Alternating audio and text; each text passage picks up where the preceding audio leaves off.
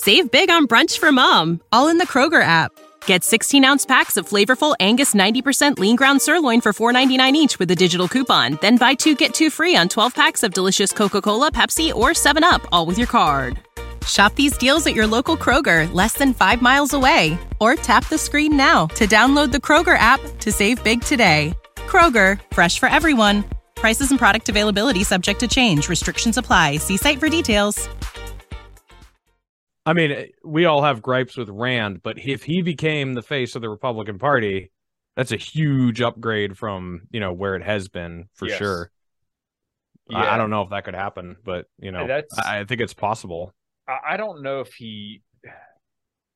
Yeah, it's kind of interesting because over the last couple of years, he really kind of has risen to be a superstar. And when it comes to, like, the Fauci stuff, because I mean, millions of views, everybody's waiting for those clips to come out where he was tearing them a new one.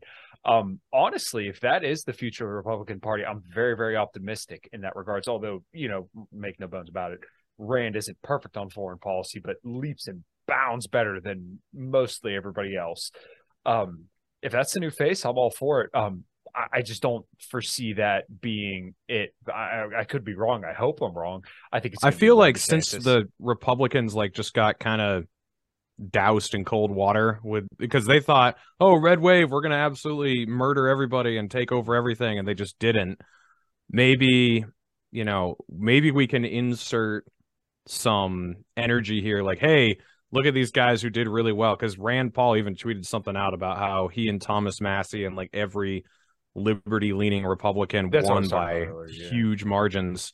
So maybe we can try to goad the Republicans in that direction. I don't know. What is up, everybody? My name is Kyle Matovic.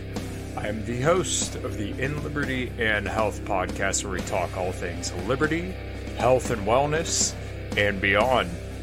My hope is to encourage and spread the message of liberty and physical and mental well-being. I hope you enjoy all the topics we talk about with our guests. We're on all major streaming platforms, so please sit back, relax, and enjoy. Man, I'm doing as good as anyone can do getting buried by his 13-year-old son on leg day.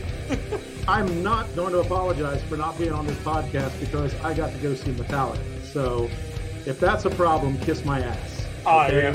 All right.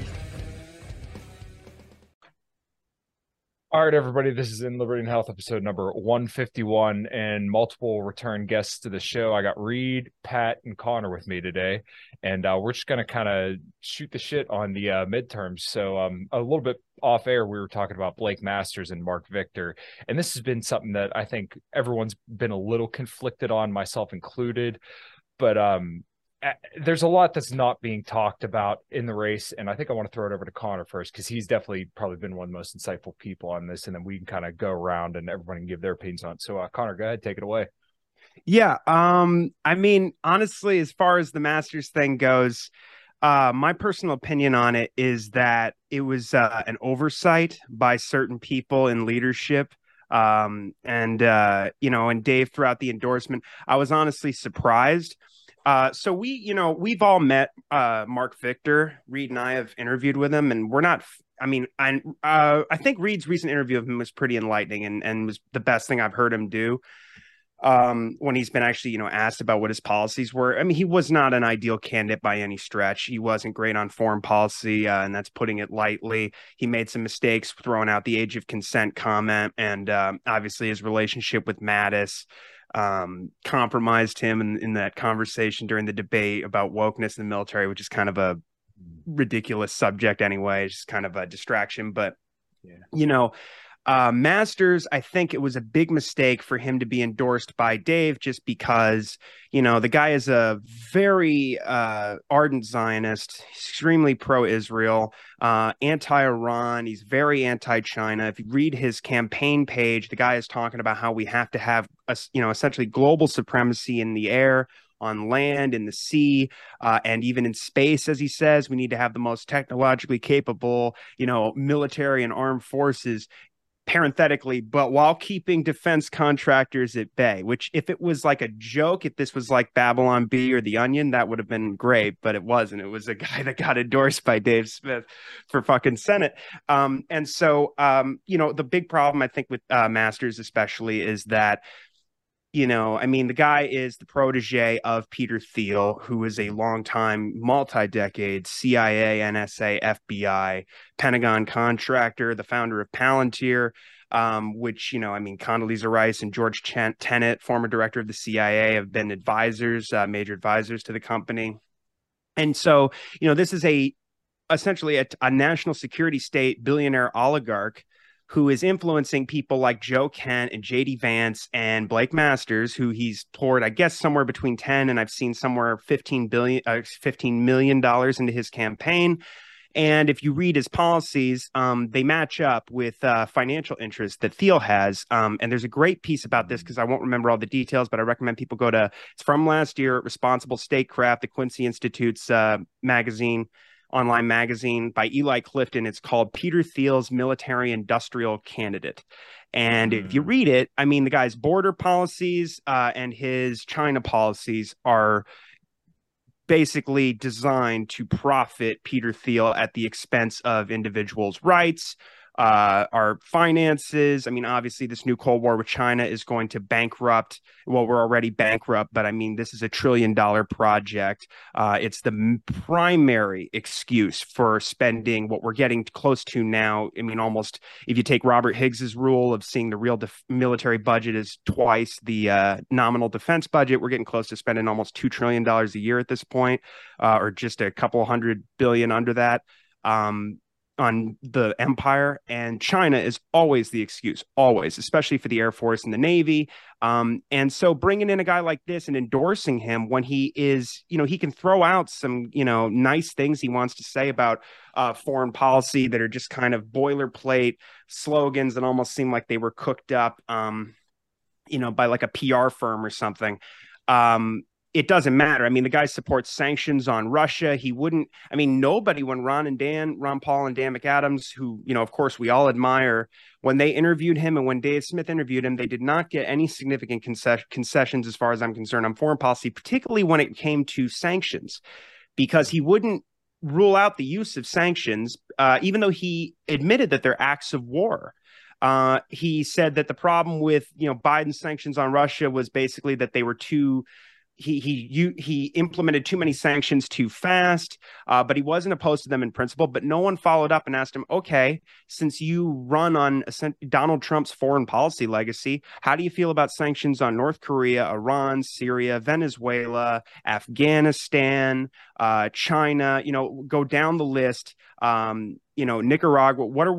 What is your actual foreign policy, and what economic wars would you support? Would you be opposed to in the Senate, and which ones would you favor? Because clearly there's, you do support sanctions. So they didn't get any concessions there. The guy still supports all the tariffs on China. He said we should never have the conceit of free trade with China because they're a bunch of commies and they're a dictatorship and there's no such thing.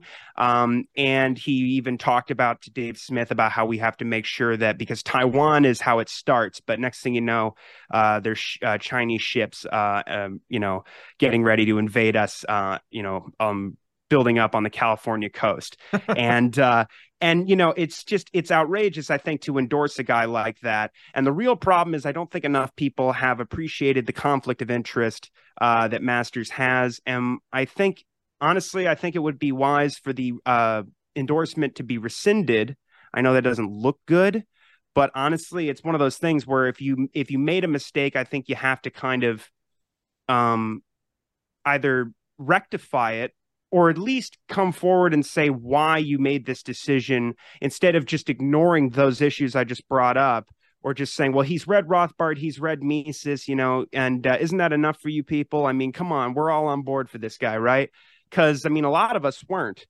But, there were factions, and we all know a lot of these sort of right-wing libertarians, these DeSantis fans and these post-libertarians who were very in favor of guys like Masters. But I think the four of us have been much more skeptical. And I just think that at this point, it's very unfortunate because it seems like unless something is done about that, Dave kind of owns Blake's legacy, whatever he does now in the Senate. Because, you know, I agree with the my chair is messing up. The Kingmaker strategy, I think, has some value to it. But I think this one, like debuting it in this race, was strategically unwise because it's a long-term liability depending on what Blake actually does if he wins. And it's kind of up in the air now. It looked like he was going to get destroyed early on after polls closed last night. But I mean, we just checked before we went on, and he's like 4 or 5% away from tying it with Kelly. So we'll have to see. Yeah. And you know, kind of like you were laying out there, the big thing is going to be China the next couple of years. And I know that I probably sound like a broken record at this point, but it's just like you guys always say, nobody's really talking about this. Pat, you seem to kind of be in agreement with most of that stuff as well. So if you have anything to add. Yeah, well, I mean, it certainly, I understand the argument that, I mean, basically, when it comes to Blake Masters, I understand the lesser of two evil arguments, and I just don't really, I mean, I kind of agree with Dave DeCamp on this point, is that it's just like, well, to a full-throated endorsement of the guy, I just don't really understand. But I think it does bear mentioning, though, that Peter Thiel donated to Ron Paul, and was a large Ron Paul donor, too.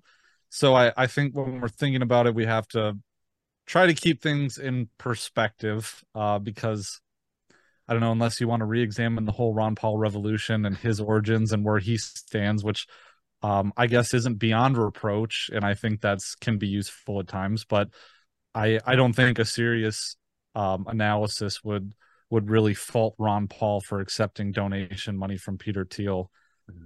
So it's all really complicated. Yeah. Yeah. Just to clarify really quick, because that's an important point. I forgot that the primary difference is, I think, Masters' relationship with Thiel and the fact that his policies will stand to benefit the business interests of Thiel. It's not as if when Ron got the money from Thiel, which I don't know how much it was, but I've heard it was millions of dollars. It wasn't like Ron changed his policies.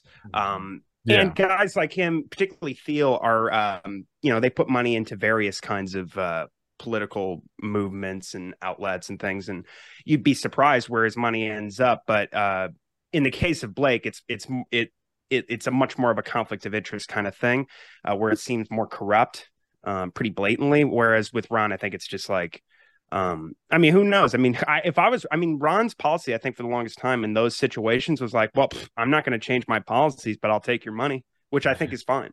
Yeah.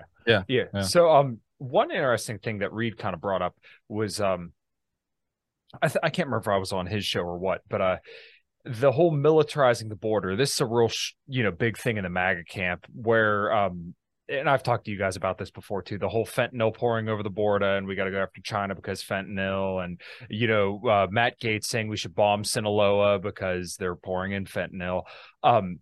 Reed, you've had a more unique experience in that you've lived all over the place, and you had kind of brought up your struggles with Border Patrol. So I know that's a little bit of a something that you could perhaps shed some light on. So, like I said, if you got anything to add to what they said, and then on top of the idea of militarizing the border, which is a big MAGA con talking point.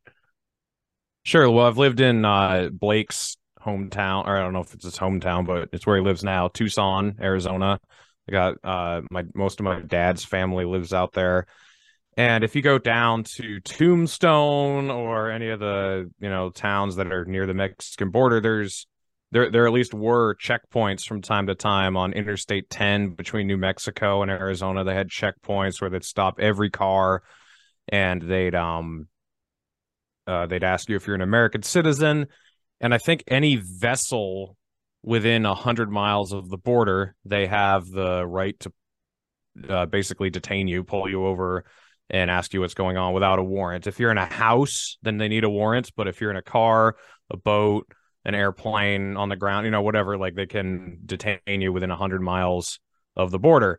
And, my cousin, he's been arrested by the Border Patrol. He was down there with some friends right on the border, just laying out water for people who were coming across. And he got detained by the Border Patrol. Wasn't doing anything illegal, but he was held like overnight, and his dad had to go down there and get him out. And I don't know. I mean, this is America. So, when you start cracking down on, I mean, let's frame it this way. Like nobody likes terrorists, and we don't want terrorists to, be scheming to kill us. So, I mean, if there's a lead as to, this group of terrorists in some cell and you know who they are, and then you apply for a warrant to tap their phones to figure out what they're saying, I don't have any issues with that.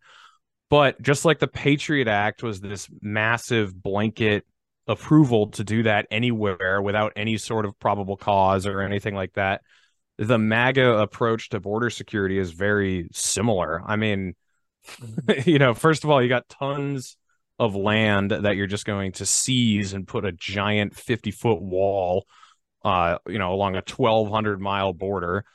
And then you are militarizing it too. Like in El Paso, they've had parking lots full of tanks down there. Tanks, for the Mexican border. Talking about drug cartels. Why do you need tanks to take on drug cartels? It's an excuse to pump tons of weapons and ammunition and armor onto the border. And then on top of that, if you have ICE, kind of extrajudicially, like without proper oversight, raiding houses and, just acting like the Gestapo basically and rounding people up and kicking them over the border. I don't know. I don't think that's good. I don't think we should have that in America. I would rather deal with occasional crime from immigrants than creating a massive police state to try to crack down on it. And I think most of the problems with illegal immigration stem from prohibition. Like if it's super hard to get across and work, they're going to do it illegally. If you have to go through all these steps to get these permits, or if you're trying to get a path to citizenship that costs thousands of dollars, they're going to come in illegally. And then if you're working illegally, everyone's trying to keep it under the table and not, let the government see the light of day of what's going on there. So then the working conditions are really bad, and that leads to more crime, just like with anything else, with the drug war, with anything. So I think the war on illegal immigration causes a lot of the problems that we've seen. I mean, the border used to be wide open, even 50 years ago. I mean, comparatively, you could just walk across the desert and come here, and there wasn't near the amount of crime. You think about how much the crime has gone up since the Department of Homeland Security has become a thing over the last 20 years. I mean, it's gotten way, way worse. And I know Connor lives in Arizona. I think you're more northern Arizona, but I don't know if you'd agree with that. Yeah, no, definitely. I mean, also, no, but that's the whole thing. I mean, it's one of these situations where, and there's already a lot of government contracts that are laid out in the Clifton piece that Thiel's companies make off of these policies, and it, the profits went up and the contracts went up during the Trump administration, and it's because of these border policies. And it's just, again, it's another aspect of the right wing, sort of the new right movement, where I feel like we're making concessions of things that we're opposed to in principle, in order to, I don't know what the strategic advantage is here to bolster people like Blake Masters, and these sort of, new right post-Trump MAGA people, or even these Thiel-backed candidates who I just find very suspicious. But I agree with you. I don't pay much attention to the border news and these kinds of things, but I would say that you're probably right. Yeah, the whole border conversation is I feel like there's so much propaganda surrounding it, and of course all the right wingers say it's just left wing fake news. But I feel like on the right, I've been seeing a lot of the Congress people, Marjorie Taylor Greene, Ron DeSantis, all these popular right wing fingers pointing out, oh, there's 300 people a day dying from fentanyl, but I can't find that anywhere. I looked it up from multiple different sources. I can't even find 175 people. I can find 162. I can find 150 a day, but nowhere can I find that that's the leading cause of death for people from 18 to 45, which Ron DeSantis claimed, and then Marjorie Taylor Greene in a tweet said 300 people a day. I can't find it. Is it true? Maybe. I don't know. But like this cold warrior, drug warrior thing, I feel like we're going back to like 2002 all over again. I am stoked to tell you guys about the show's new sponsor. I am now working with MTS Nutrition, which is a brand that I've believed in for a very, very long time, and they run awesome sales and they have awesome products. So I want to tell you about their amazing protein powder, which you're going to ask me how many pounds I have of the protein powder, and the answer is all of them. So here I got Red Velvet Cake, 25 grams of protein, and they have the amino acids and everything on there, 59 servings. Peanut butter fluff, Fluffernutter, 26 grams of protein, and then also the chocolate chip cookie, which literally has real pieces of chocolate chip cookie in there. So 27 grams of protein, 180. As I've talked about on the show, getting your protein in is very, very important, so make sure you hit that link below and purchase your protein powder through MTS Nutrition. Boom! And like you said, we're giving concessions, and I don't know, it's just so Blake Masters deal. It really seemed like all we really gave up was RLP candidate to pat ourselves on the back and have a conversation with Blake Masters. That really seems to be all that it ended up being. And it was a candidate that Dave did not like. I mean, he said I'm part of the problem. He was trying for over a month or something like this, a month behind the scenes. I was using my weight behind the scenes to try and prevent him from running in the first place. Mm-hmm. So the argument that, well, I waited to, yes, he did not make the endorsement until Victor put his foot in his mouth and said, the age of consent, that should be up for a vote. So on the one hand, that's true. But at the same time, this was a predetermined thing that Dave really liked Masters. And I don't really understand why. I guess he's good on guns. He said some good things about how sound money is honest money. I don't think he'll be in favor of as much spending maybe as Mark Kelly. The problem too with a guy like Masters again is he's running on Trump's legacy. We don't really have anything else to really base off of him. I don't think a LouRockwell.com article. Yeah, exactly. He had a poster. I had to do a double take because I thought it was. I was like, no, I must have misread that. It says, "Are you better off now than you were in 2020? If not, vote for Blake Masters." So like you could have used like 2019, like of all years, 2020 is a pretty bad year to ask how you were doing. And like, come on, dude. And of course it happened under a Republican too. So and that's another thing that I see with these MAGA cons is just this fucking ridiculous partisan hackery. And honestly, I think it probably cost them a decent bit of votes in the election because people remember getting the cash in hand a couple years ago, and then all of a sudden everything costs more money. I believe people are pretty stupid, but I feel like Republicans especially aren't that stupid. Like they're pretty dumb. Don't get me wrong. I mean, I work with them, 8 hours a day, but I don't think they're that stupid that those two are so far apart. Pat, I don't know if you got any thoughts there as well. Well, one thing that I find hard to believe is that conservatives give two shits about drug addicts dying in the gutter. Like, that's just a hard sell for me. Like, over 300 of the worst lowlifes of our society that are dying every day. We need to stop this. Mm-hmm. I just don't really buy that. The other thing too, it's like I remember I used to get mad about that with the Trump thing, where it's like, well, we have to really go after these people coming over the border, and like Reed was talking about these Gestapo kind of policies. And it's like, why? Because they're taking government money and they're voting Democrat. All these different things can be, or they're bringing drugs. Like all these different things can be solved by not being sadistic little shits and going after individuals who are just crossing an imaginary. I hate to sound like an evangelical libertarian. Like this is why I stick to foreign policy. But like the point is, they make this deal where they're like, well, I'll support the state brutalizing people because we're never going to end the drug war. Why try that? We're never going to end the welfare state. Why try that? We're never going to reduce the size of government. It's only going to get bigger. So in the meantime, I'd just like to beat up on some Mexicans or something. I mean, I hate to say it, but like, I just don't relate to that mentality. But I mean, we should be focusing on, like you're saying about fentanyl. Obviously, the solution there is to end the war on drugs because, and again, why are people taking opioids in record numbers? Why is that? It's because the government has ruined everything. The oligarchy has destroyed people's futures. They have no hopes and no prospects. And this is a very depressing time to be living in. And as we were talking about earlier, with the cost of living and everything skyrocketing, There's just, I mean, imagine the deaths of despair just during the COVID era. I mean, just during the lockdowns. I mean, I work for several restaurants I know that just got destroyed as a result of these policies. We're talking about, I mean, we act like there's people getting sick constantly just from big pharma, but these vaccines, let alone these vaccines, nobody talks about it. And just, I mean, it's sadistic to just be like, well, it's a good excuse to go out to ramp up the new Cold War with China and to go after people on the border so we can make money for like the immigration control industrial complex or something, instead of addressing these issues that libertarians should never have given up on in the first place.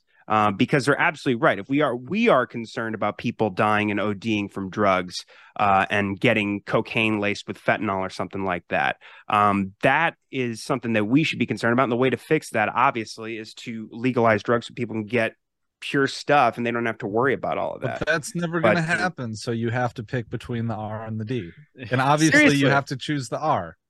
Yeah, because they're more like us, you know. We're more China hawks than Russia hawks. That's so gay. America first.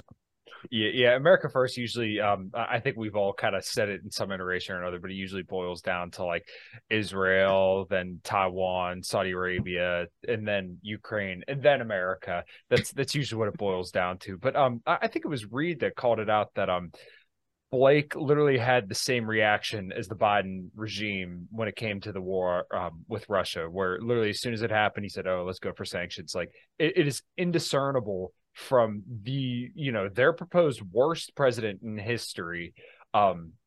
He had the same reaction to him. So it's like, okay, well, this is when it matters for you to be good on foreign policy. And if you look amongst all of these, all the Republicans, most of them were right in lockstep with it. So I don't know. It just seems like there's this divide amongst libertarians about how much we should focus on foreign policy versus the culture war stuff. And not to say that that's not important, but at the same time, we can't lose what makes us better than the Democrats and Republicans. Yeah, I want to read this. This is from March 1st, 2022. Blake Masters. This is the last tweet in his thread. And when he was on the Liberty Report, and maybe when he was on Part of the Problem too, he tried to act like he had explicitly said we shouldn't send weapons. And maybe he said that somewhere else that I haven't seen, but I personally haven't seen him say that until very recently. He tried to make it sound like he said that in this tweet. So what he said is, what to do? We should supply the Ukrainians as they fight for their country. We should support the Europeans as they get up off their knees. We should sanction Russia so that Putin and his cronies feel the consequences, and we should keep our own military out of this. So that does not sound explicitly to me to, not give them lethal aid. It's vague at best, but we should supply the Ukrainians as they fight for their country. I mean, that sounds like giving them weapons, but I mean, it's just kind of one of those vague things where later down the road, he could go either way with it. You ever supplied somebody in a fight? You stand there with like a first aid kit, just kind of hand it to them as they're fighting somebody, or some food. Exactly. No, I mean, he wrote that he's such a little, it's cynical, right? Because it's written, I don't doubt that he wrote it so he could go either way on it. It seems like it's written like that, so that if the winds blew a different way, ultimately with the GOP, or at least the target market for his campaign, then he could say, well, I never intended that. I'm against these arms packages everybody hates. That's the other thing. Like, he said with the NDAA, again, nobody pushed him on the Taiwan Policy Act stuff. No one pushed him on $10 billion over 5 years in military aid for Taiwan, which is now in the Senate's version of the NDAA. Not to mention these wartime buying powers that the Pentagon is seeking, again, for preparation for war with China and to continue supplying Kiev. He doesn't get asked about any of that stuff. And then he says I think he said to Ron Dan, he's like, yeah, the NDAA, I'm sure that bill is filled with, great things. But this Ukraine aid is problematic. The weapons, I never supported that. And as Reed just showed, I mean, also, if you read that full thread, he's basically blaming the invasion on Europe not buying enough weapons. From America. The rest of it's the narrative. Like, they didn't draw hard enough a line. It's this Don Baldick, approach of like, oh yeah, if we had a real tough guy like Trump who would have like really put the hammer down, then nothing would have happened. By the way, I do want to say that with Blake, I think he is better than Kelly, and it's obvious that he understands libertarian thought. So I personally am not opposed to extorting him into getting an endorsement. So I would have just liked to I would have liked to seen it done differently. I would have liked to seen Dave or Ron or any of these guys, or even Mark, frankly, tell him, hey, you've said some fucked up shit about this. If you want my endorsement, you've got to change your tune on this now. But none of that happened. It was just, hey, guys, look at how great this guy is. All 3 interviews were just like, yeah, you really are awesome. Tell us how awesome you are. And they just went with it. Tell us, with Baldick. Tell us the story again about how when you were in college, you read Rothbard. 20 years ago. Every congressman should read Rothbard. I used to tell my teacher, you don't understand economics. I've been reading this Mises guy. I was that guy. I just put my son to bed, and we've been doing this thing where I tell him a story every night. And every night it's a different thing. Like one night it was, my son, the fireman, and my son, the airplane pilot. And this was us to Blake Masters telling us a story. Blake Masters, the student of Rothbard. The same thing. In every story, my son, he goes to work and he saves the day. Mm-hmm. That's how the stories go. That's what Blake's gonna do. Yeah, exactly. He's gonna go to the Senate. He's gonna save. He's gonna go to the Senate and he's gonna save the day. He's gonna be Rand Paul's best ally. But the only guy that I didn't extort at all to get my support was John Fetterman. That guy got like a full-blown endorsement up front. I mean, I don't even care what his policies are. It's just his delivery is so on point that I was like, this guy just gets it. This is what we need in the Senate. So have you guys heard people saying that Blake Masters is going to be better than Rand Paul? Oh yeah. Who here is pretending? I mean, who anywhere is pretending that your Marjorie Taylor Greene or your Blake Masters or your Joe Kent is any equivalent to like a Thomas Massey? Who is pretending that Blake Masters is even equivalent to Marjorie Taylor Greene? Marjorie Taylor Greene voted against sanctions on Russia, and she's been screaming like, not one more cent to Ukraine, and she's made posts about how there are neo-Nazis in Ukraine and shit. So even though she still sucks on a bunch of stuff, at least she has drawn a hard line in the sand about this issue, where Blake, after he's kind of goaded, will finally be like, yeah, I don't think we should send him weapons, and the sanctions were kind of sloppily used. So he's not even as good as her. Sure. Well, like, I guess my larger point, and you're right about that, Reed. But my larger point is like, if we are going to, like, say, if your Mises crowd is going to be supporting these populist right candidates, why aren't we corrupting the Republican Party to get candidates like Thomas Massey and like Rand Paul, instead of harnessing the energy of the populist right figures like this, like your Ron DeSantis? Right. Well, and it seems, I mean, go ahead. Well, a real interesting point, and I tweeted this out when I saw it. Rand Paul and Thomas Massey did like exceedingly well. Like they crushed whoever they were up against. And a certain somebody had tweeted at me and said, well, maybe you should listen to their example. And I completely agreed with him.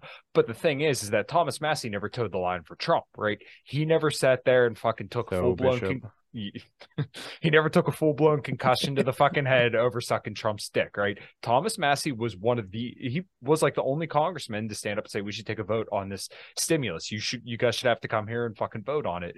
And that is what separates him from all these fucking MAGA chuds, is that he's willing to stand up to Trump and say, no, I'm not doing this. And then he got told he should be thrown out of the Republican Party. So I feel like there's so much removing of agency from Trump and the Republican base. Like, oh, they're marginally better, but they don't know, or they treat them like retarded children, essentially, where they can do no wrong because they're just not well enough educated. I can't stand that argument, because it really takes away from the fact that Trump supported most of the bad shit that's going on right now. I really try to, I mean, when I interact with these type of people, I really try to steel man what they're saying, because I sometimes I feel like we're straw manning it at certain times. But from what I've heard as articulated by Jeff Deist, there was an interview where he went on with Tom Woods and they were talking about the populist right's war with the alphabet soup agencies.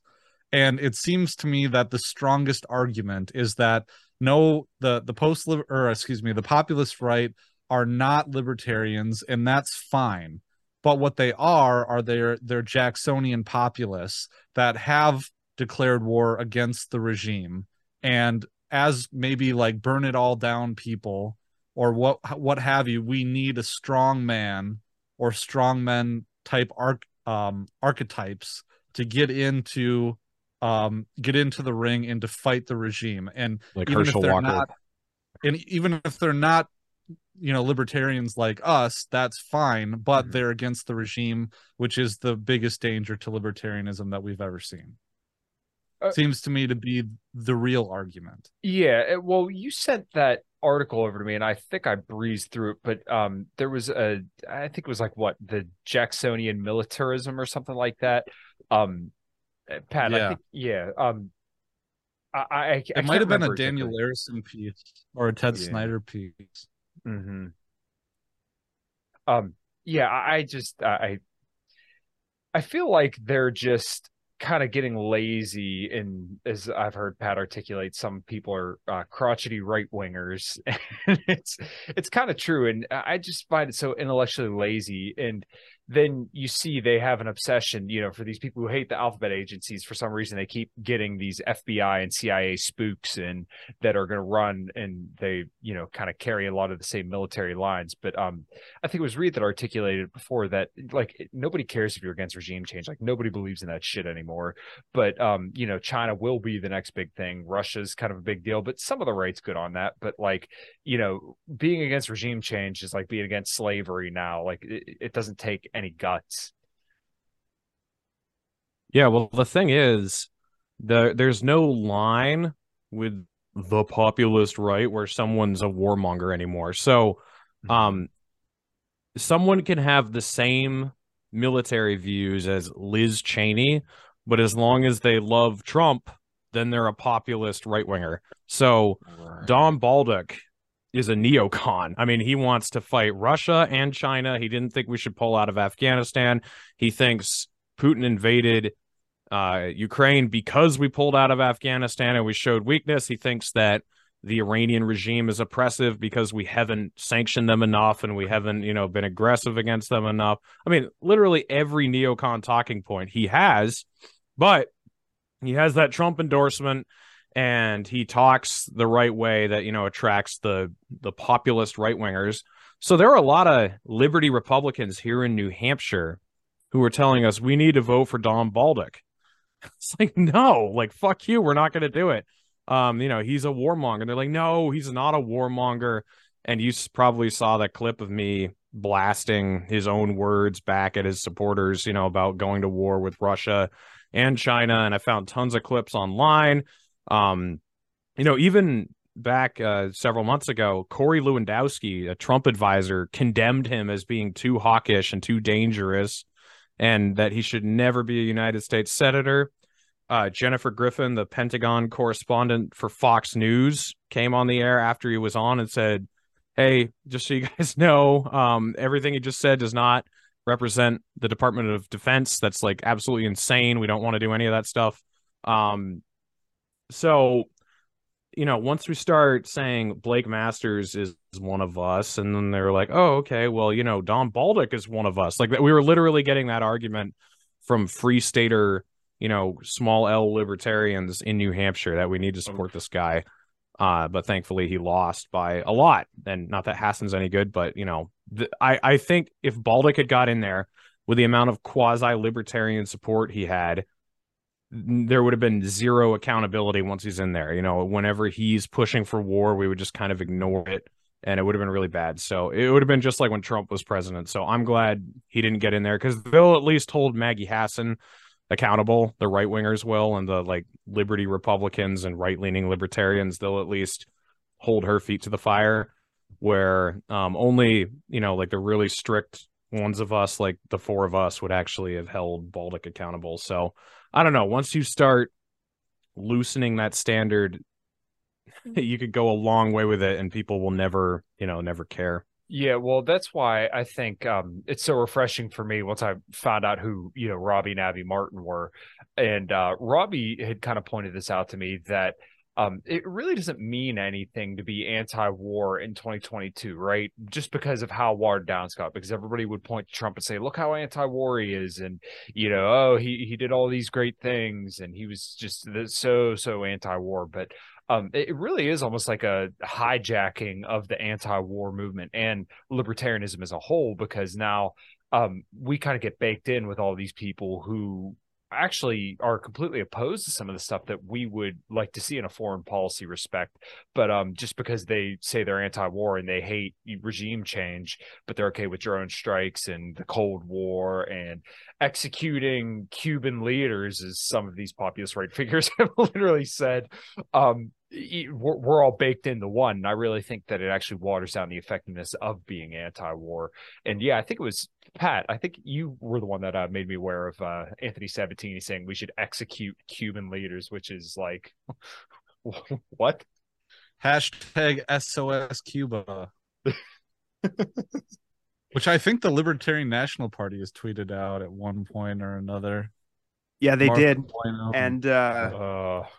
And also, we should never forget, they tweeted right after Biden's speech announcing sanctions on Russia the day after the invasion, or the day of, if you get the time zones matched. As soon as he was done, they tweet out, Taiwan is a country. Yeah.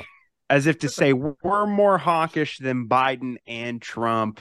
Mm-hmm. And Also, Bush and Obama. Also, please recognize us that we're identifying the very popular political trend of trashing Xi or China or something like that.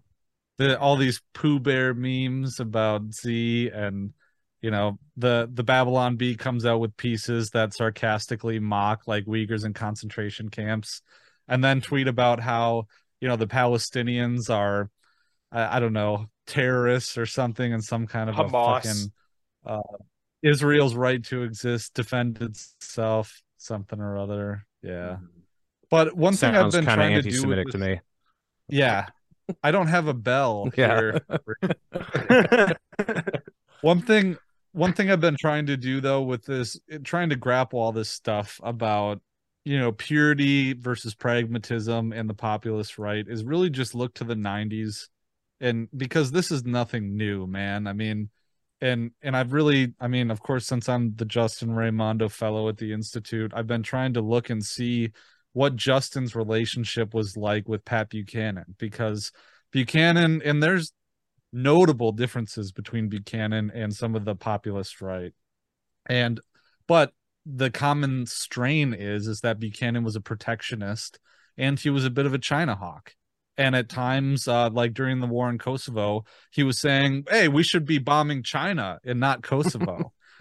and so at the time, the issue hierarchy was different because we weren't in a declared Cold War against China, even though Justin Raimondo said we were in the early 2000s, or at least he predicted it very accurately.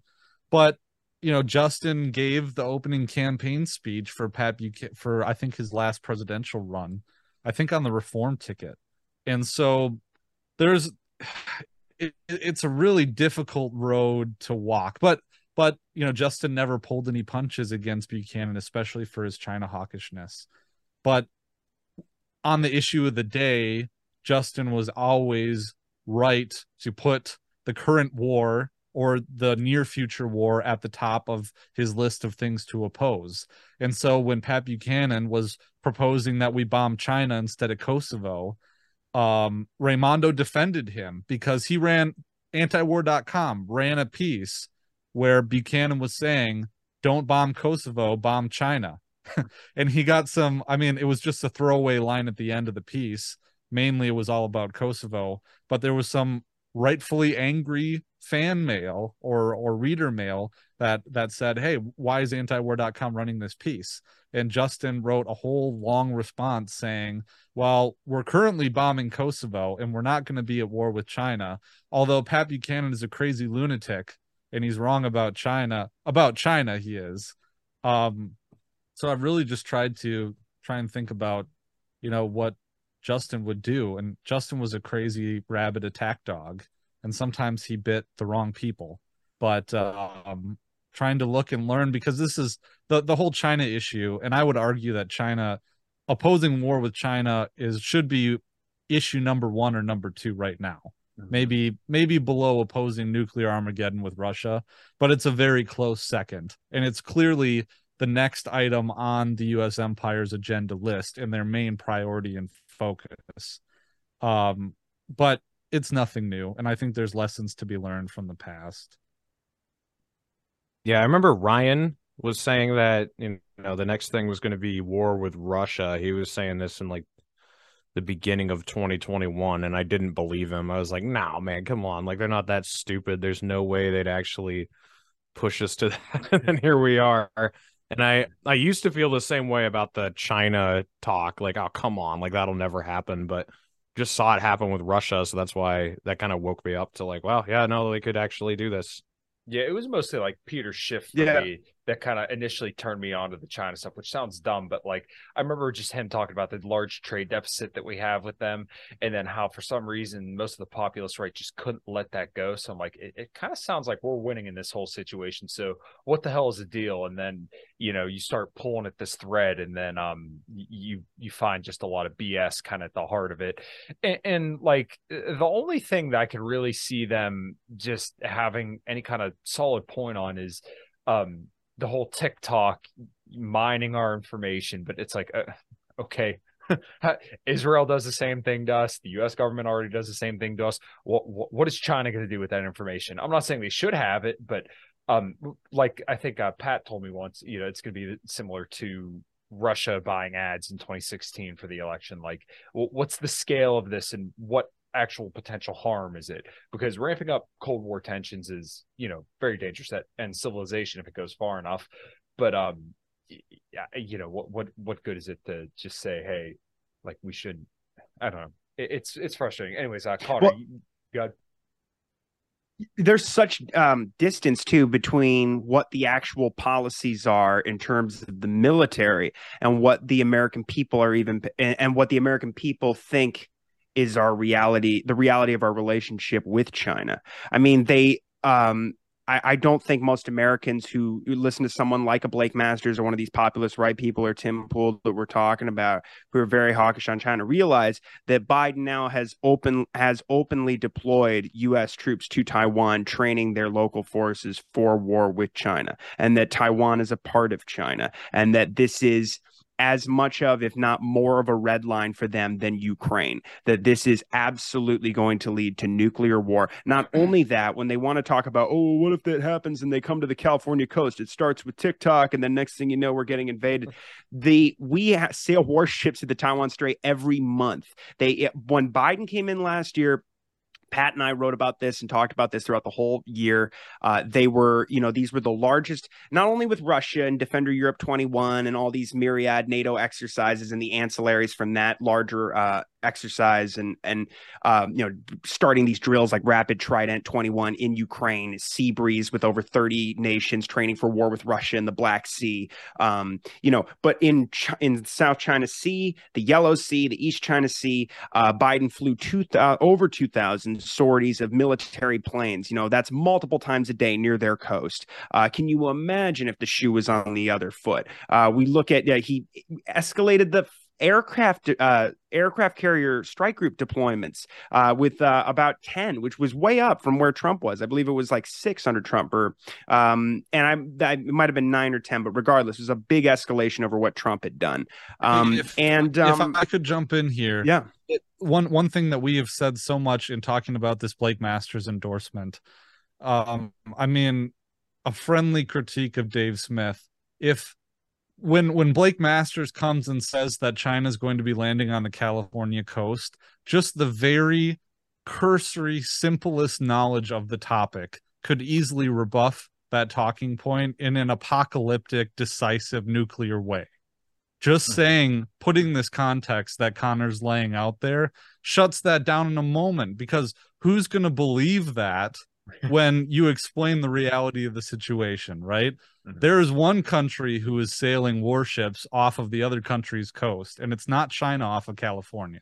Sorry, Connor. No, you're 100% right. And then it's, I mean, the whole policy, it's just the ginning up hatred of China and demonization of China is as bad, every bit as bad, if not worse, because a lot of it comes through nominally alternative media and sources that people trust a hell of a lot more than Brian Stelter. Yeah, exactly. And so it's just as bad as what we sat through during the Trump era. And the Russia demonization had started long before that. Very Heavy Agenda is a great documentary about that. But I mean, Jesus Christ, people just there's such a gap between what the American people are aware of in terms of our military policy vis-a-vis China, and let alone, the Taiwan Policy Act.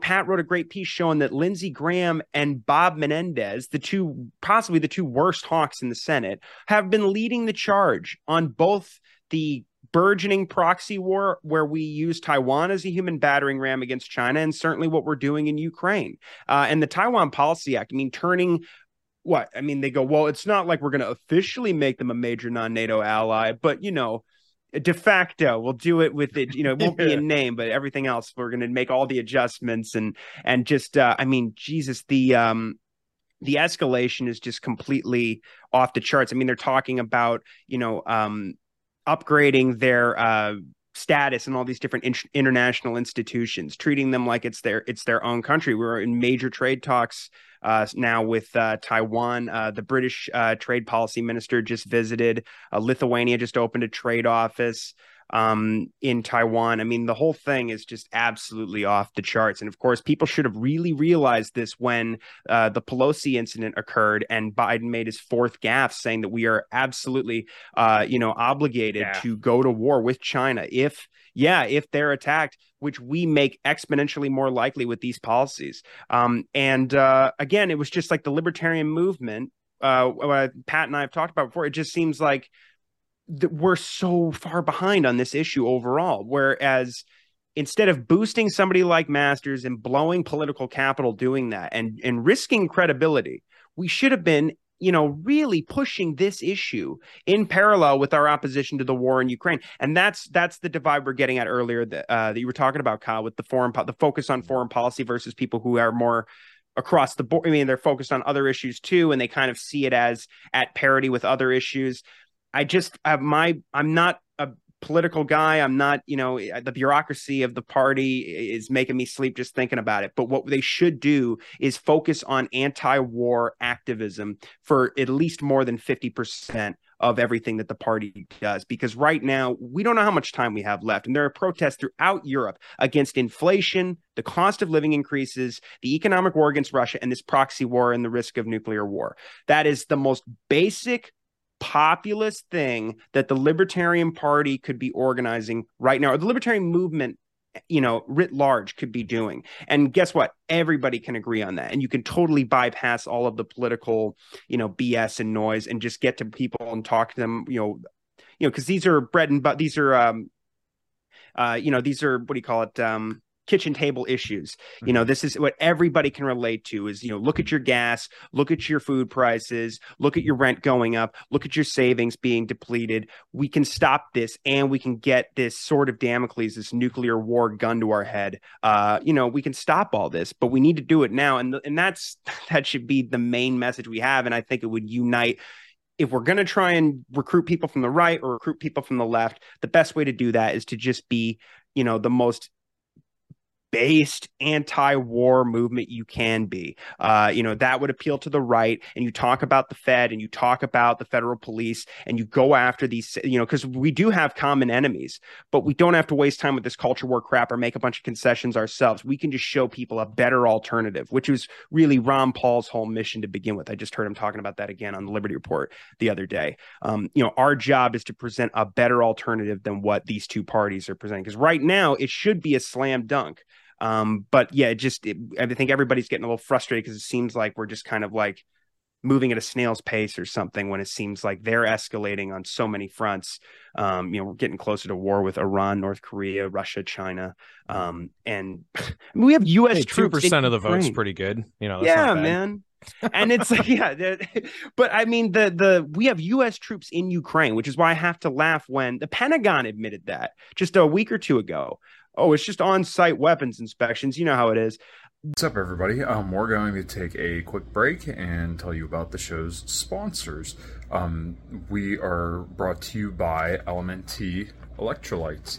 I've been using this stuff for years, and what I've honestly found is that if I didn't have electrolytes before some kind of cardio, and sometimes even before workouts, that my workout performance, or definitely cardio performance, would suffer greatly. Sodium is responsible for every single movement pretty much in your entire body, and let's say you drink a lot of caffeine, like I like to do, then maybe it is a good idea, like I do every single morning, put some LMNT chocolate electrolytes there in your coffee to get a little bit more sodium, potassium, and magnesium in your coffee, so that way whatever diuretic effect you get from the caffeine is pretty much diluted by the fact that you put chocolate salt in it.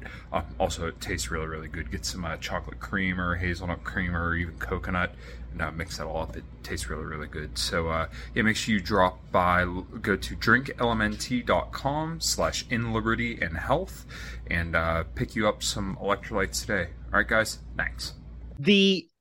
It doesn't matter if Blake Masters or some of these guys are like, well, I don't support sending troops there. Well, guess what? They're there. So what if you're against it? I don't support, arming them. Well, you support the sanctions. You support what tell us what you don't support, and we can find out what we agree on. There's just too many glaring problems here where it's like we need to just be a lot better than these people and take away their votes and their base and peel off their supporters, because otherwise we're just fighting a losing battle. I don't even know what we're trying to get. Pats on the head. Yeah. Oh yeah. By the way, I just wanted to interject where he was talking about how these right-wing news sources are ones that people tend to trust more. With the Gulf of Baldock incident where, he was attacked by nobody. Epoch Times, I believe, put an article out, and so did Breitbart, and so did National Review. A bunch of different right-wing sources just off of complete bullshit. This story, General Duck's punch in would-be assault or whatever. And then others, I think, they said that he was punched. And on Sean Hannity's show, Sean Hannity said, so you ducked a punch. It must feel kind of scary, but I guess you're a general who's seen 10 tours, so you're probably used to that. And he was like, yeah, it's a good thing law enforcement was there to protect me or whatever. So the right-wing news media is just as full of shit as the left-wing media is. We just kind of saw it firsthand a couple weeks ago. So that was just kind of funny. I just love how he's like, earlier, he's like, no, I wasn't assaulted. And then Handy's like, you're a general. This guy took a swing at you. And then Baltic is just like, yeah, I know. But thank God the cops were there. Otherwise, I would have had to put up the dukes myself. Yeah. It's ridiculous. And Rita, I think you said that even I tried to watch one Tim Pool episode, but I don't think I caught it. But I think he was even parroting that. And this kind of goes to something that I kind of wanted to hit on with all you guys as well.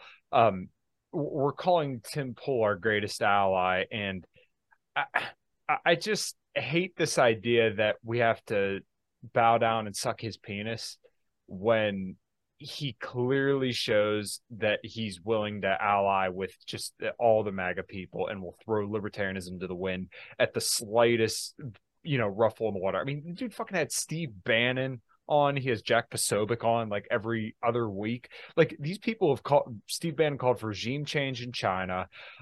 He wants war with Iran, and you could probably say he wants war with China. And I've talked about it a little bit where all his funding's from, not all of it, but a lot of his funding's from a fucking shady CCP dissident who's been accused of raping people, he's arrested on his boat, who he tried to pawn off on his daughter. It's just so much shady shit. And we're supposed to believe that these people are, these good, wholesome people. And on top of that, the whole We Build the Wall fund where they defrauded people, hundreds of thousands of dollars, but nobody will talk about that. And it's kind of like a similar deal with Alex Jones, where he really fucked up. And yeah, there should have been something done, but obviously they're going to the nth degree to make an example.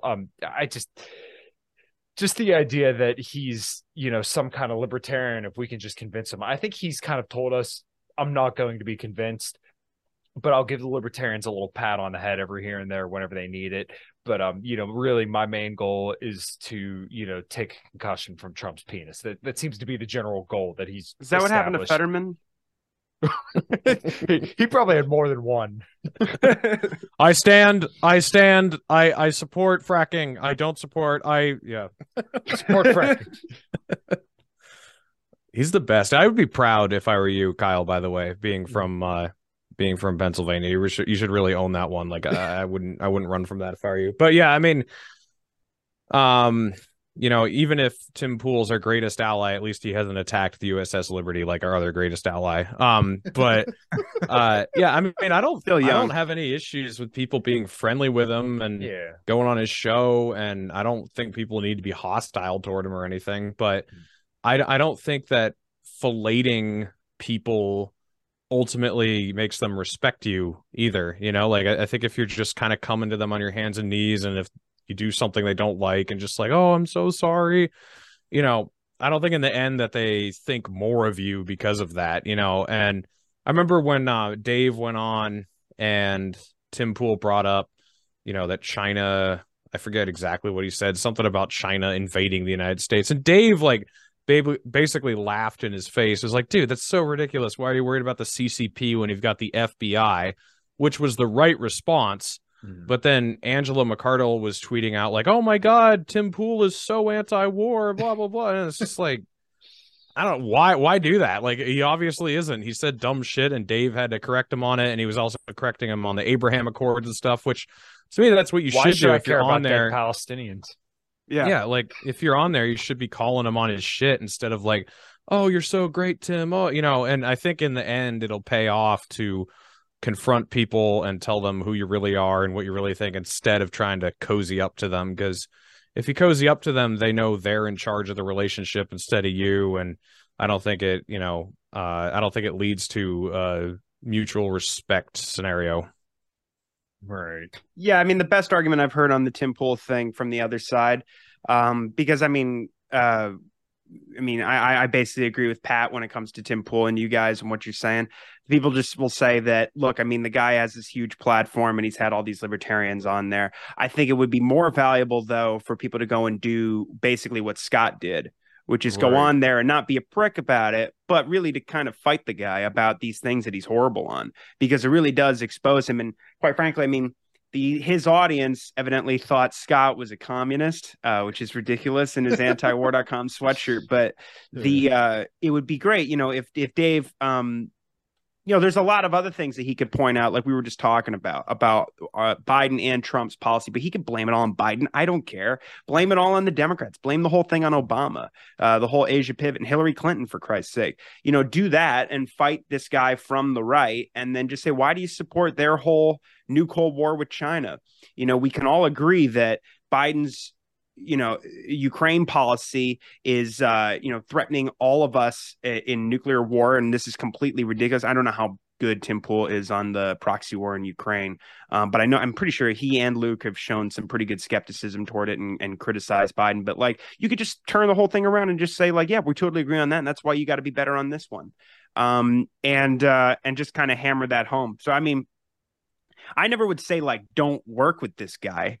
But I mean, I do think that there's a real problem, like you're getting at, Kyle, when if there's too much of an endorsement, I shouldn't use that word, but if there's too much, it appears like this guy is one of us. Like, I hate that kind of attitude about it, because the guy is so bad on the most important things, and so to just say that and to give him this de facto seal of approval. It sends the wrong message, not only to his people, but certainly to our people who, again, need to be, like I said, our movement needs to catch up to the Pentagon on this new Cold War with China. And we need to be outpacing people like Biden and not waiting until something starts in Taiwan the way it did in February in Ukraine before we actually start making noise about this as a movement. I think it should be, like you're saying, we can't wait any longer. So, the one and he undermines that too on the other side. There's not enough focus at the same time that this guy is being marketed as one of us and a great source for news. And then you go to his show, and 9 times out of 10, when our guys aren't on there, he's got Steve Bannon or Jack Posobiec or Yamini Park or Falun Gong or whoever the fuck it is. So this was like when I first started picking on Tim Pool, I guess you could say, or really dissecting what he was saying about China. The Mises Caucus was putting out these memes. They would have quotes of people who weren't necessarily Mises affiliated, but they put out a meme of a Tim Pool quote and put the Mises Caucus branding on it. Right. And I guess my biggest point was like, guys, Mises Caucus, like, don't go to Tim Pool for your news. Like, to be fair, they also did that with General Sherman.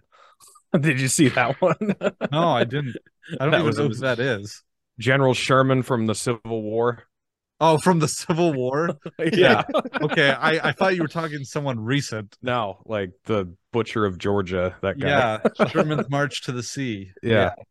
Well, yeah. So I mean, I was just saying, like, and these are some other things. It's like just frustration from our side of people in LP leadership not utilizing the resources that they have within the movement and going to them to help them form their opinions on these issues that they don't specialize in is incredibly frustrating.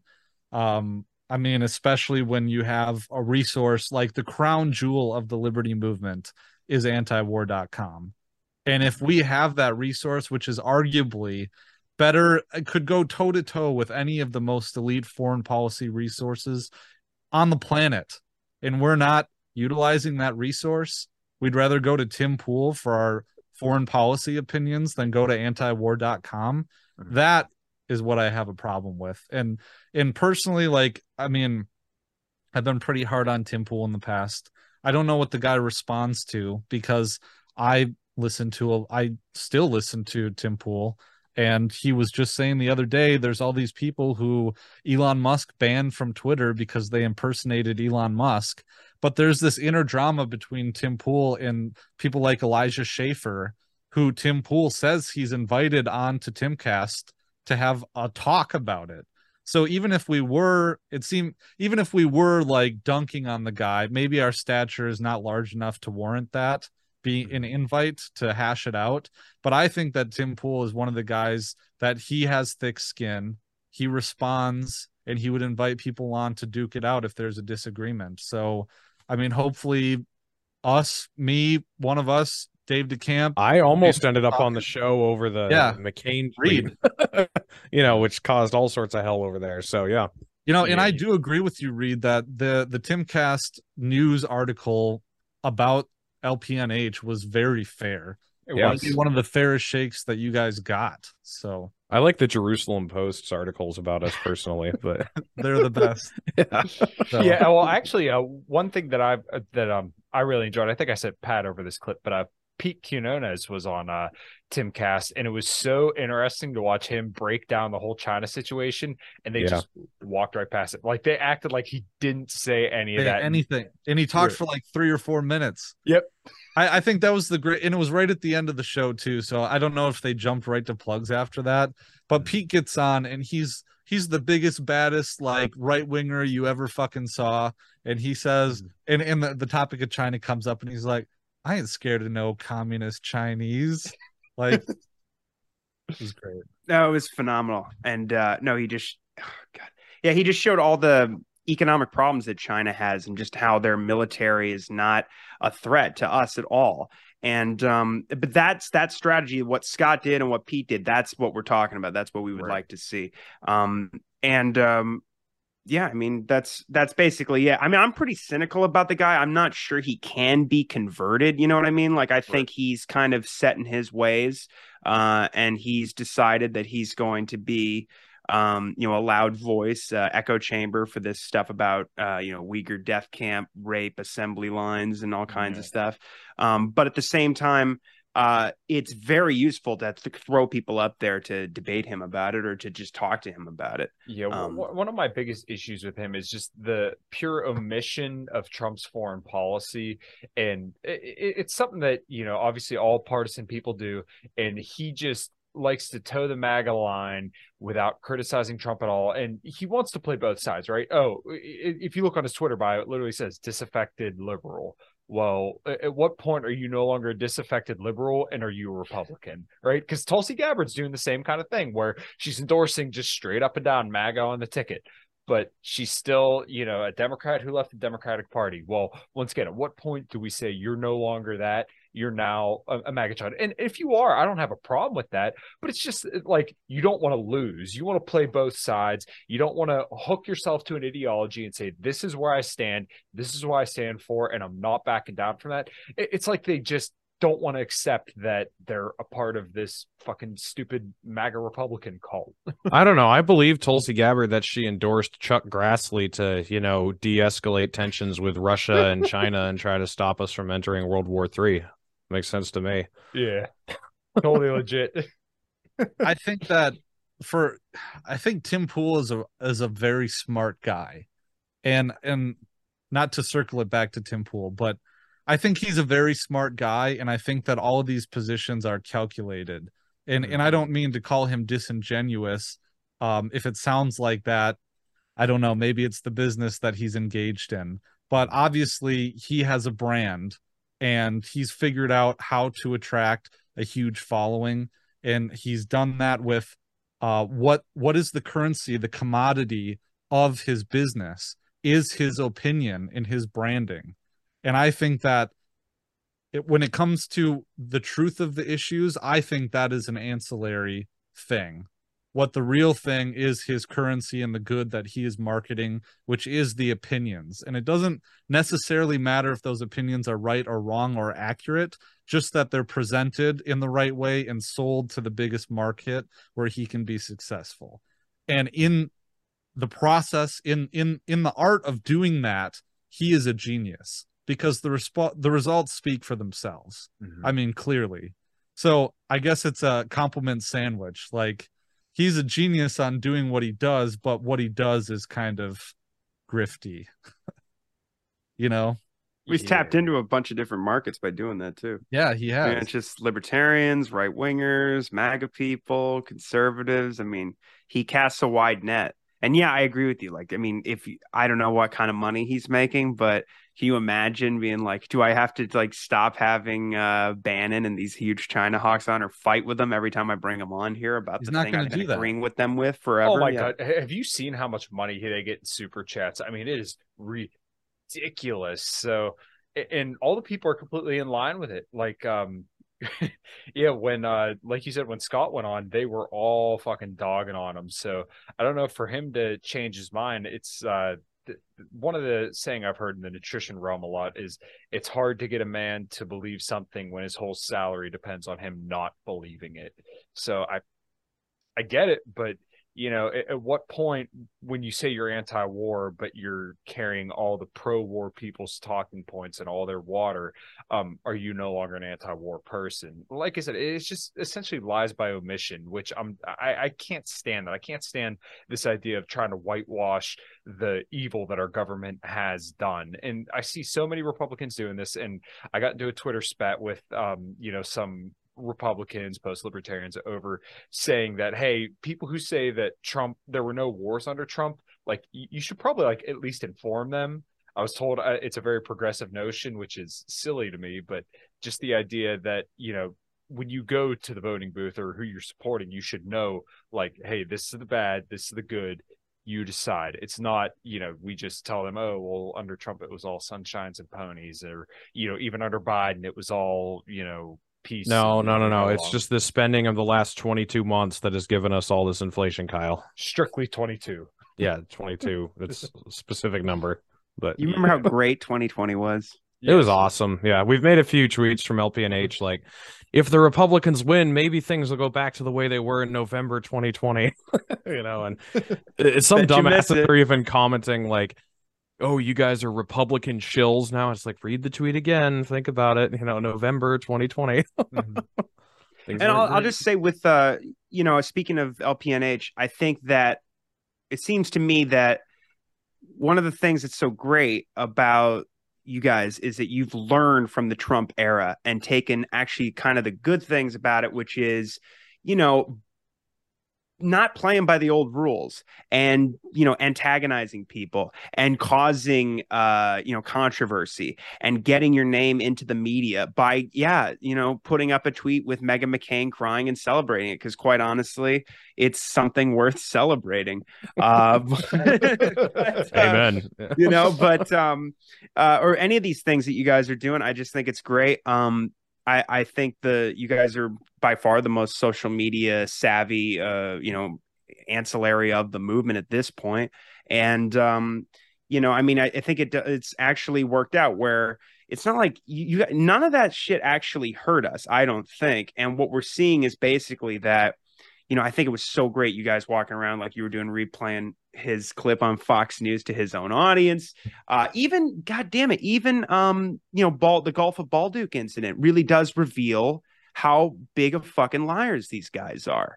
And it's just, they're really, people I think are a little hesitant or reluctant to admit that this strategy seems to be working because it seems very unorthodox. It seems like it's, pressing people's buttons and getting people, freak out within like the Beltway but to be honest with you, I don't care if Justin Amash is offended or some of these, Beltway libertarian types. I've never cared what the editors at Reason think about, what the, I don't know. Etiquette and different things like that's off limits. You shouldn't say that. That's reprehensible. I don't care. I think whatever works. People are throwing things at the wall right now to see what sticks. And we're seeing some great success from LPNH, and I think people can learn from that. It's good because, what we saw with Trump, a lot of people like him just because he was a shit stirrer. Those were actually, apart from him being a mass murderer of children and a guy who just, spent more money than Obama, or created a bigger government than we even had under Obama. The funny thing about him was what he would actually do in the media, getting under the skin of people like Jeb Bush and people like Hillary Clinton and like the liberal establishment. And frankly, the right-wing conservative establishment. And honestly, I think we need to get under the skin of some of these MAGA people who are just as hawkish as the people that they, seemingly overthrew. I love when people are like, well, Trump came in and destroyed the neocons or whatever. That's not true. It's just a rebrand. And whether or not it's like, I'm not saying it's a big conspiracy theory or anything, but the fact that like James Woolsey and Frank Gaffney, people like this, Elliot Abrams, Mike Pompeo, Nikki Haley, the fact that they all lined up with him, those are straight up neocons. So it's not, and his policies reflect neocon interests. Amping up the new Cold Wars with Russia and China, taking on or ripping up the Iran deal, escalating sanctions, and nearly going to war with Iran. Setting records for bombing all these different countries like Somalia, Afghanistan, Yemen.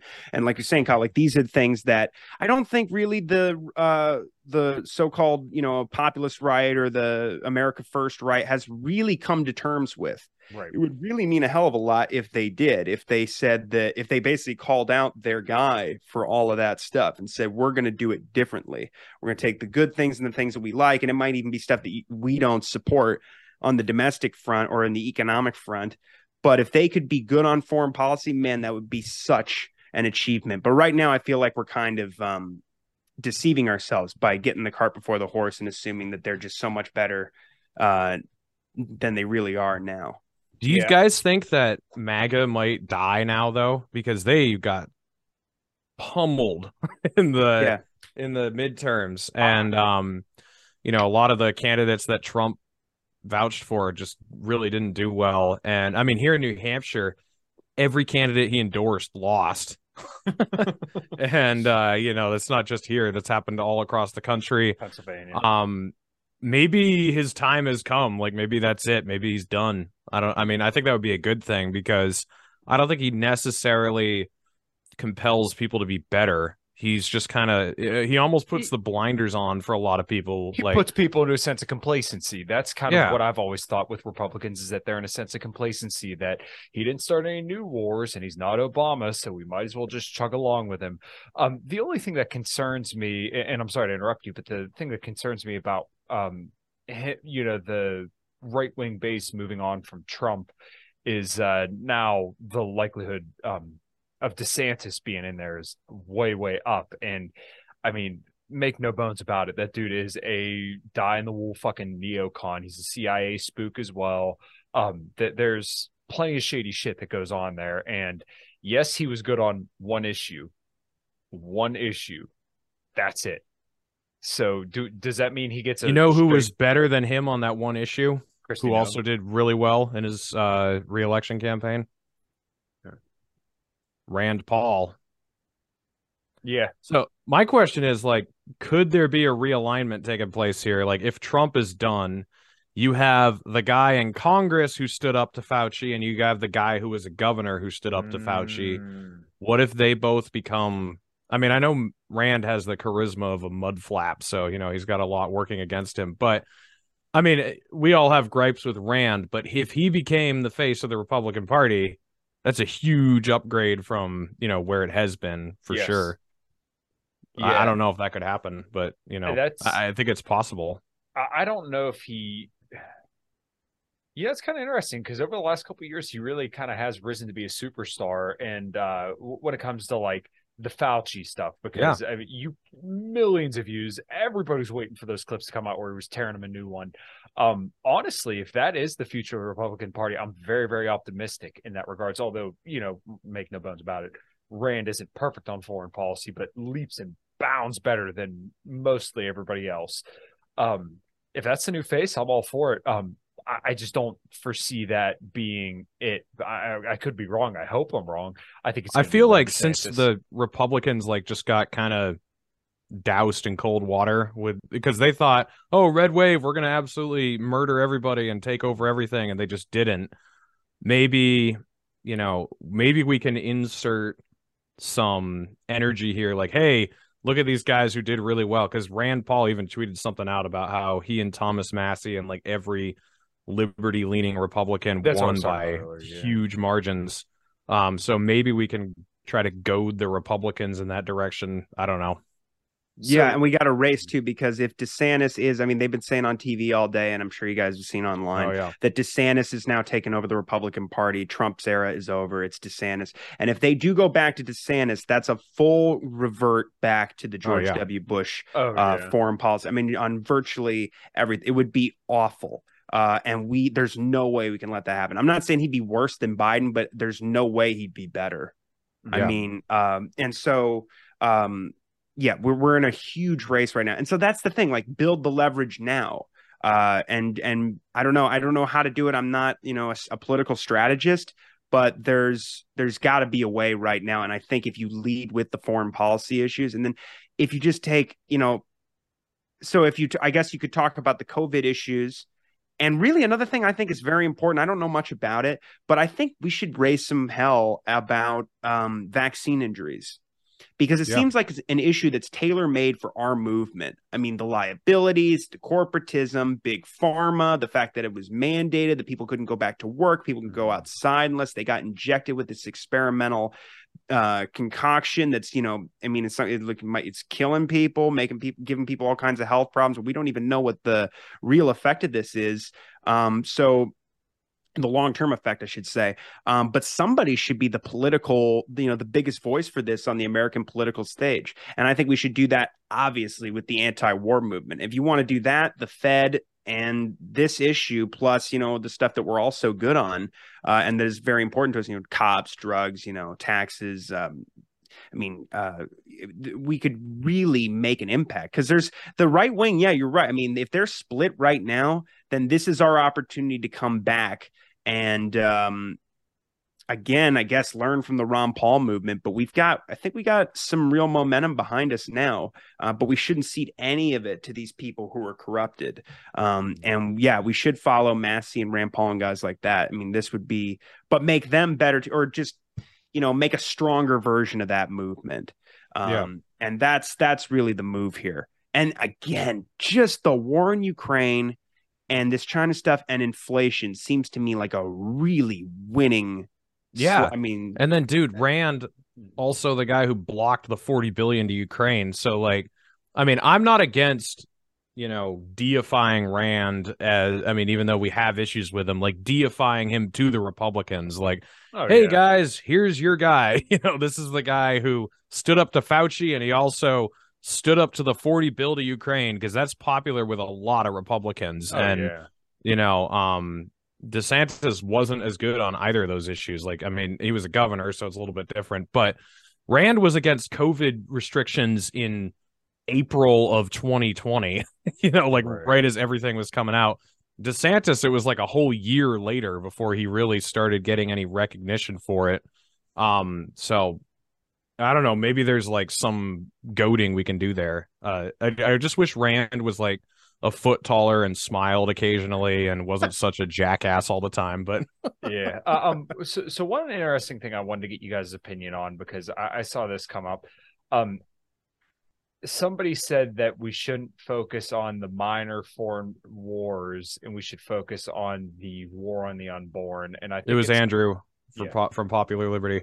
Yeah. To me, that was one of the silliest things I ever read. But it is also a microcosm of the idea that we need to focus on the culture war stuff. So, and like I said, I feel like there's a place for it, and you have people for it. I don't know what the percentage, what the divide is. So, I guess I'll throw it over to Pat first. Where do you think the proper balance lies of culture war versus foreign policy? I don't know. I'm not a culture warrior. Mm-hmm. I mean, I really am a thin libertarian. I've always been a thin libertarian. Now, personally, I'm conservative. I have conservative values. I was raised as a conservative. But I just don't. One thing I despise, and one thing the Bible teaches, is to not point out the speck in another's eye and not notice the log in your own eye. And I try to think about that a lot when I live my life. And I just detest it when people think that, when they judge other people for things that they do themselves, the hypocrisy of that, and for thinking that you should use the state to enforce your own social values on another person. I just find that abhorrent. And I think that people should live the best life that they can and set a good example. And that's just my opinion. I have my feelings about how people should spend their money and how they should raise their kids and how they should do things. But I mostly keep that to myself, because God knows I'm not perfect. And I don't think that anyone advocating these values is perfect either. Mm-hmm. Yeah, I would just say that I totally agree with what Pat's saying. And that's the thing too, like that's, taken aside in the culture war in and of itself, actually, you know what I mean? In a good way, not in a binary kind of a way. The other thing too, is there's some libertarians, like I remember Nick Gillespie, I think Dave covered this on his show, his response to, some of these, like the lady who was elected in Italy, talking about her speech about what's been happening to the culture, was to say that these nationalists and these conservatives are what do you say? They can't handle libertarian modernity, like taking ownership of the way the culture is now in America, which is just completely backwards.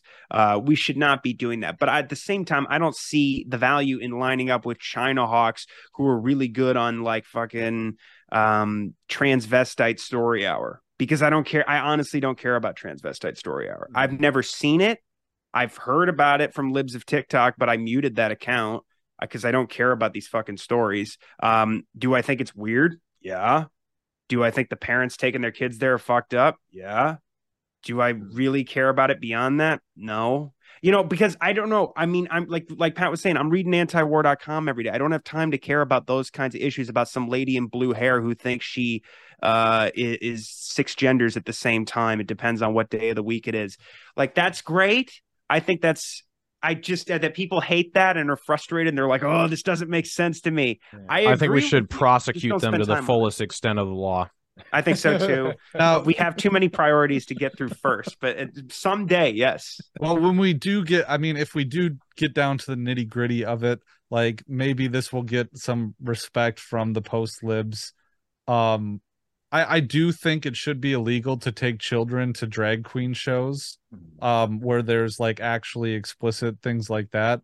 Now, but I'm not going to sit here and say there aren't statist. No, I'm just kidding. Important First Amendment considerations, especially when it comes to like public schools and public spaces and people and things like. So I do have nuanced opinions about this, but at the same time, like I also have been cautioning about like the idea of a moral panic, because I have sensed that within the last year, and that can easily turn into a witch hunt type situation. Yeah, it really seems like it's almost artificially propped up. I was messaging Robbie about this. Like, it just all of a sudden in the last year just came out of nowhere, and you're seeing it everywhere. And I think, I really don't think it's like a majority. It is like a super small minority of people who take their kids to that stuff. And I think literally all reasonable people agree, like, that's fucking disgusting. And there was a lady in New Hampshire. Did you see that going around on Twitter? Kathleen Cavallaro or whatever her name was.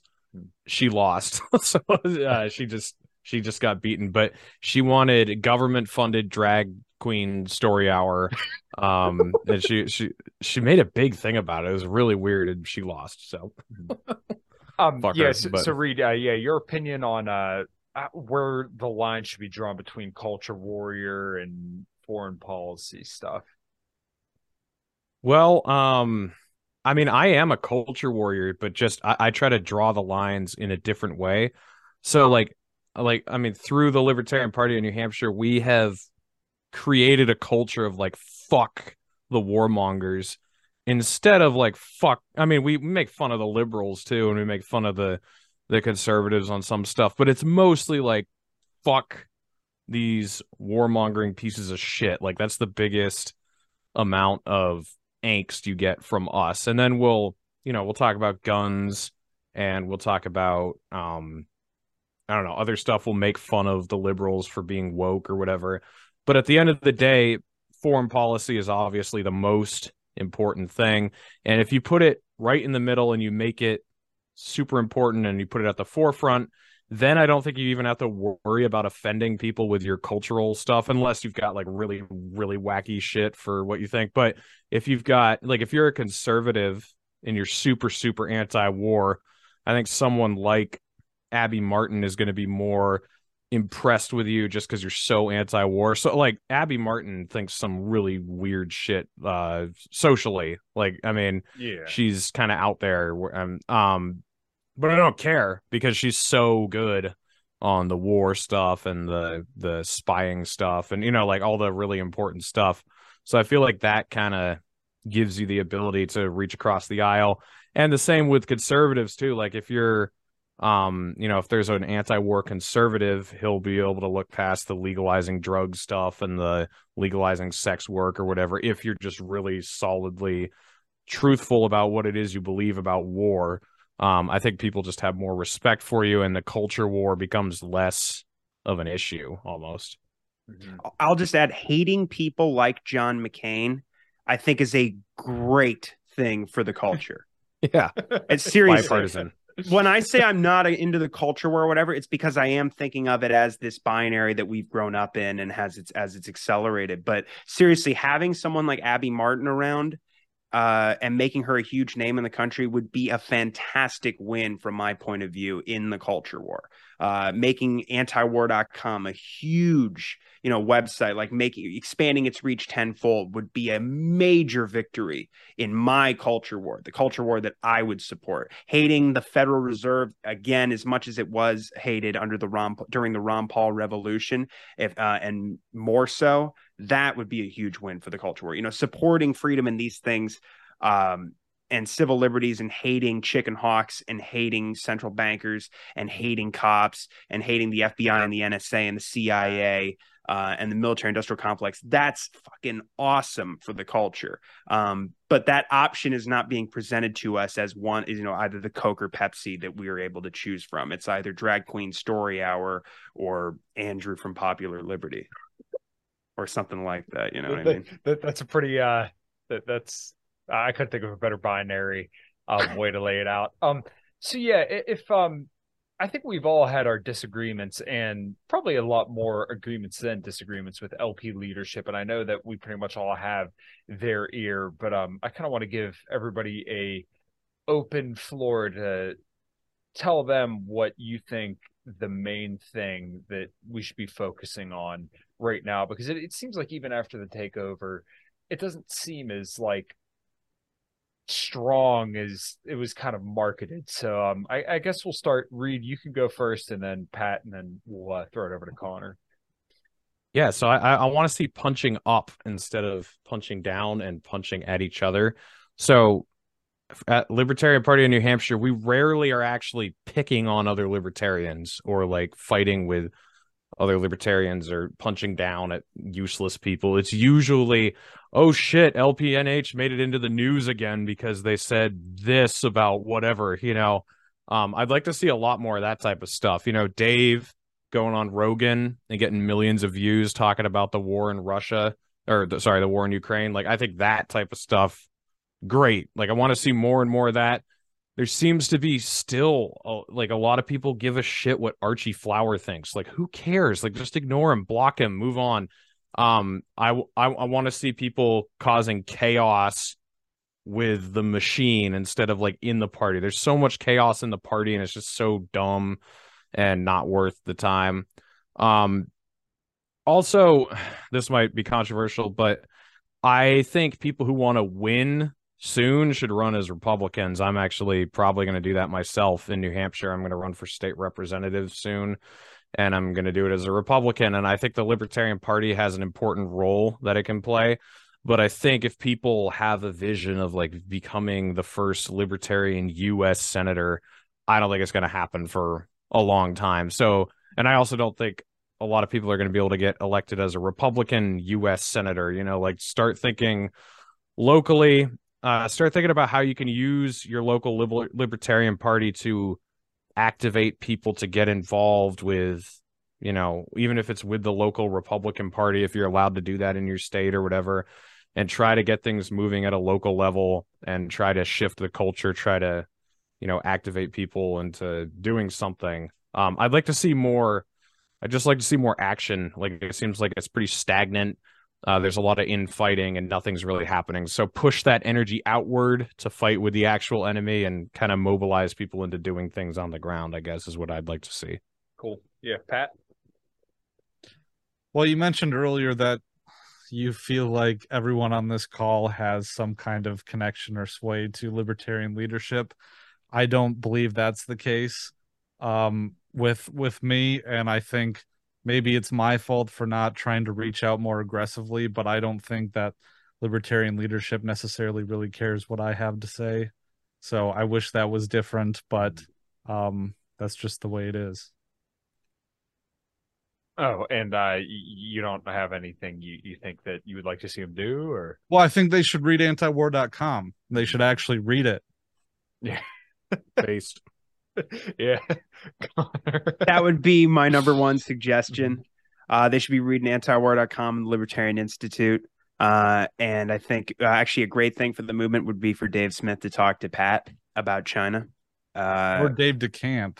Yeah. Yes. No, seriously. I've been saying we need to get Dave, Kyle, and Pat on the show for a while. But I think the primary thing is you look at what matters to people And so if you look at Europe, you look at these protests, and I've written a few articles about this for antiwar.com. And if you look at what's going on in the Czech Republic, if you look at the protests in France, Germany, the common thread that's uniting the left and the right and people throughout Europe, whether they're union workers, farmers, right wingers, left wingers, poor people, whatever, it's all against inflation, and it's against the sanctions, and it's against the proxy war. And what's happening to cost of living, what's happening to energy prices, and all these different things. So I think that our move has to be to focus on foreign policy, namely Russia, China, Iran, and North Korea. And you can extrapolate with Iran. You can make that all about getting out of the Middle East once and for all. Stop supporting Israel, stop supporting Saudi Arabia, stop supporting all these Gulf dictatorships, Egypt, and get out of Yemen, get out of Syria, get out of Iraq, lift all the sanctions on Syria and these other countries, and make sure that we're not at economic war with anybody, that we're trading with people, that we have peace, that we have diplomacy, that we have free exchange, culture exchange, all these different things. And if you want to say we're going to lead by example, we have a lot of catching up to do in terms of our moral fiber, but I think we can still manage to do that, the American people. And but the truth is, I think we have to focus on foreign policy, inflation, and if you want to, it's like a 1, 2, 3 thing. I guess you should. It's tough because there's so many other things, but I would just go with I would have to say the Federal Reserve. Just go back to doing the Ron Paul method, because right now would be the best time to do that with the economic crisis. I mean, Jesus Christ, it's a layup. So right now, restart the End the Fed movement and really start an anti-war movement over this proxy war with Russia, and make sure that people are alerted to what's going on with Taiwan, and get the U.S. I want U.S. out of the South China Sea to be a slogan that's known all over the country. That's what needs to happen. And then I would say defer to Jeremy Kauffman and guys like Reed on how to get social media attention, and not worry about ruffling the feathers of whatever, like I said, the editors of Reason or the Jerusalem Post. Yeah, exactly. Yeah, if you're they're one of our greatest allies. So. That's true. Yeah. Just ask Blake Masters. Yeah. All right, I could think of a really a better place to end it on. Guys, this has been awesome, and I can't wait to share it with everybody. So if you guys have got any more closing thoughts, we'll do plugs and rock and roll. Yeah, I'm the only Reed Coverdale and the only naturalist capitalist. So just Google either of those and you'll find me. Nice. Pat? Yeah, well, I started rebranded my show. It's now called Vital Dissent. It used to be called Liberty Weekly. So I just kind of moved away from the Liberty branding because I think it's important to be teaming up with people from all across the spectrum who oppose war. And so that's the idea of the new project. So vitaldissent.com, libertarianinstitute.org. Thanks, Kyle. Nice. Yeah, of course. Well, when you said spectrum, I thought about libertarians for a second, but yeah. Anyways, Connor, where can everybody find you? Oh, last thing I'll add is I think that our move is to look at what I was saying about Europe and how it's uniting the left and the right, and do that here, because I think it should be easy if we just lead the charge on the anti-war movement. That is popular enough on both sides that the good people on both sides, on the left and the right and in between, that we can bring over to support us, just the same way Ron Paul did, but hopefully on a much larger scale even. But I think we all agree on that, and I don't think we're like the kind of libertarians who are like, well, I won't talk to so-and-so because they believe in socialized healthcare or something like that. Abby Martin or somebody, you can see the value in someone being that good on foreign policy. Right. That, of course, you want to work with them and unite with them. But anyway, I am, find all my stuff at the Libertarian Institute, featured articles and news, writing more and more news at antiwar.com as well. And always listen to Conflicts of Interest with me, Kyle Anzalone, and Will Porter. I'm on Twitter at Freeman's Mind 96. And thank you again, Kyle. This is awesome. Nice. Yeah, I really enjoyed it. So, make sure everybody you like, subscribe, and share. I don't know. I literally plug that every single time at the very end of the show. I don't know why, but like I said, I'm really pumped to put this out for everybody. So I hope everybody enjoyed, and until next time, let's rock and roll.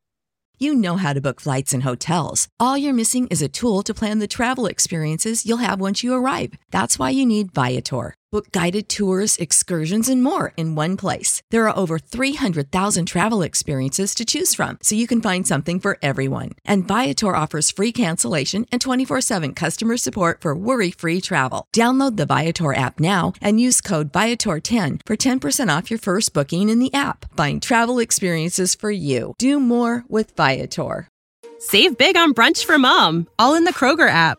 Get 16-ounce packs of flavorful Angus 90% lean ground sirloin for $4.99 each with a digital coupon. Then buy 2, get 2 free on 12 packs of delicious Coca-Cola, Pepsi, or 7-Up, all with your card. Shop these deals at your local Kroger, less than 5 miles away. Or tap the screen now to download the Kroger app to save big today. Kroger, fresh for everyone. Prices and product availability subject to change. Restrictions apply. See site for details.